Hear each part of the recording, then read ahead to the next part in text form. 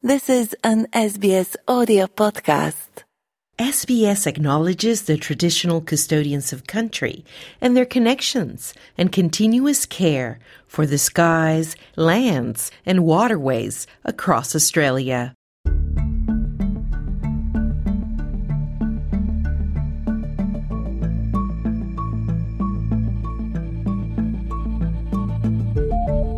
Hi there. G'day, and welcome to this episode of The Settlement Guide, a series where we help you navigate life in Australia. Whether you arrived today, have been living here for years, whether you were born in Australia or you're planning to move here shortly, this series is for you. My name is Claudiana Blanco, and I came to live in Sydney more than a decade ago, and I'm still learning about life down under every day. Today we will explore how to access carer support services. About 1 in 9 people in Australia are carers, people who look after an aging or frail relative or friend, or for someone living with a mental health condition or disability. But often, many carers do not recognize themselves as such or know there is a range of free support services available to them.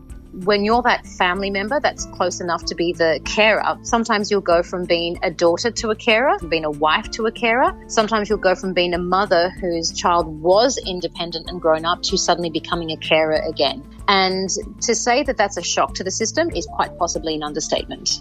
Let's get started.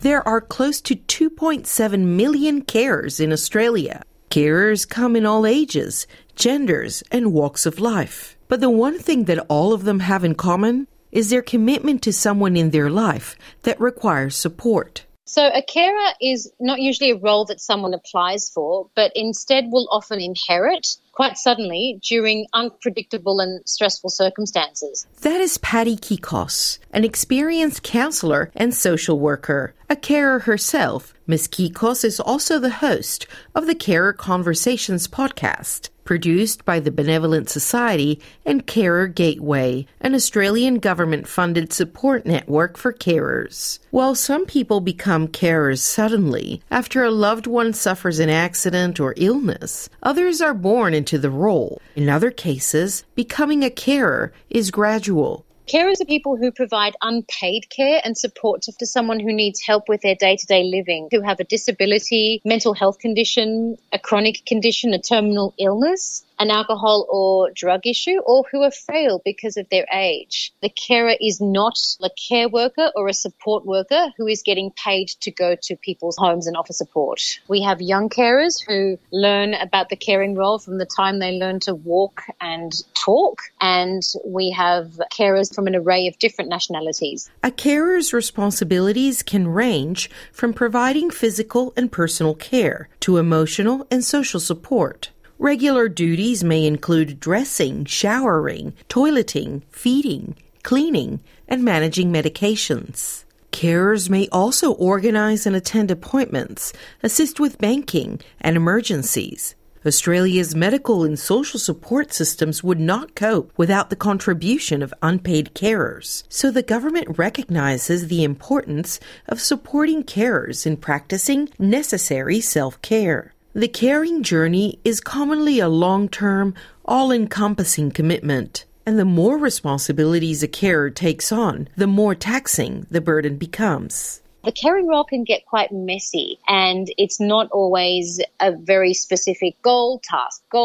It's usually synonymous with, oh my God, this just happened. Oh my goodness, someone's just wet the bed. Oh my God, someone's unwell. Do I take them to the doctor or to the hospital? So it means that you need to make constant creative adjustments with your schedule. And that incessant juggling of unforeseeable circumstances can upend a carer's life, as well as shift a family structure and dynamics. When you're that family member that's close enough to be the carer, your whole entire personal archetype changes. So sometimes you'll go from being a daughter to a carer, from being a wife to a carer. Sometimes you'll go from being a mother whose child was independent and grown up to suddenly becoming a carer again. And to say that that's a shock to the system is quite possibly an understatement. Many carers fail to recognize themselves as such. so they may ignore the pitfalls of caring. They may not know there are support services to help them cope with the emotional stresses, financial hardship, social isolation,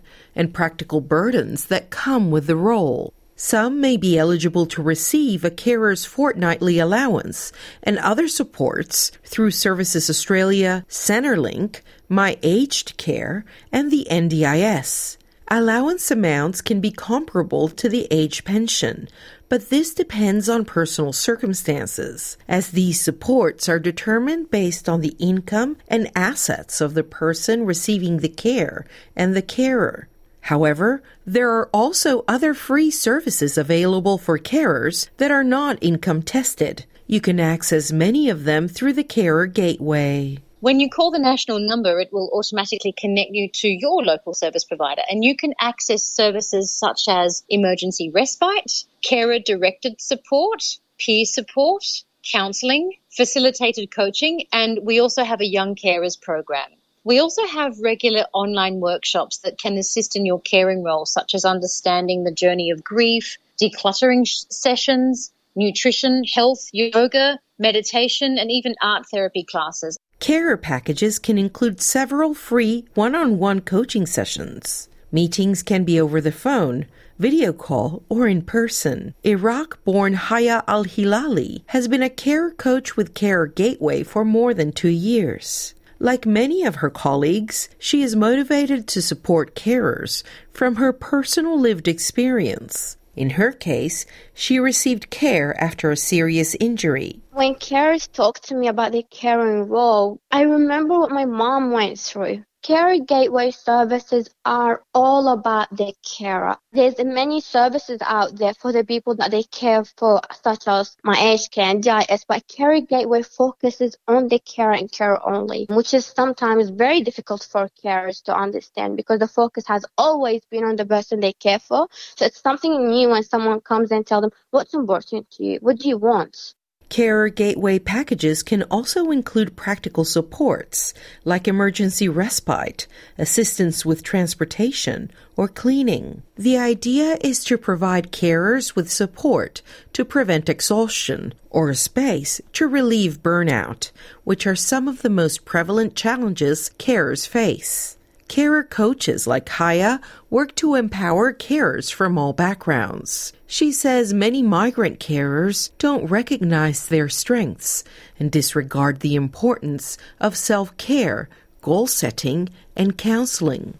It's very challenging to explain what empowerment and coaching is. During our first or second session, that's our conversation. It's about providing education about how we empower them to become the best version of themselves, to be able to care for that person. And the second challenge is the stigma and shame that often comes with the caring for a family member with disability. A lot of carers are disconnected from their community due to looking after someone with disability. And those caring for aging relatives may also access a wealth of information through the Australian Carers Guide, a quarterly magazine for primary unpaid carers. Paul Corey says he founded the publication after feeling lost during his own journey caring for his elderly parents. We went to a whole world without any roadmap. We've produced this because carers until now have felt unseen, unappreciated and neglected, and not knowing where to get hands-on physical support such as respite, home care, where to access volunteers. We list all those services and support and make it easy for them to reach out and get help. Patty Kikos agrees, saying reaching out is vital for the well-being of carers. When carers don't have a community that can assist them through the lived experience of knowing what carers actually grapple with, that can be really hard. Make sure you surround yourself with the community that is going to be like-minded. Otherwise, someone won't have the knowledge and the lived experience that can actually be useful to you. Another issue that carers tend to face is that it's very difficult to ask for help. I think that prioritizing rest and scheduling it is really important because if you don't schedule it, it will never get done. And rest also includes making time for recreation. The caring role can be very heavy-hearted. So in order to counterbalance that, it's important to do things that keep you light-hearted as well. And if that means watching a funny TV show or half an hour a day drawing or walking with a friend or being by yourself, it's very important to do that for your mental health. Be really good about adjusting your boundaries. You won't always have the capacity to show up in other areas of your personal and professional life the way you used to. So it's important to let people know that you might be less available. Thank you for listening to this episode of The Settlement Guide, written and produced by me, Claudiana Blanco. The Settlement Guide managing editor is Rosa Germian. Until next time.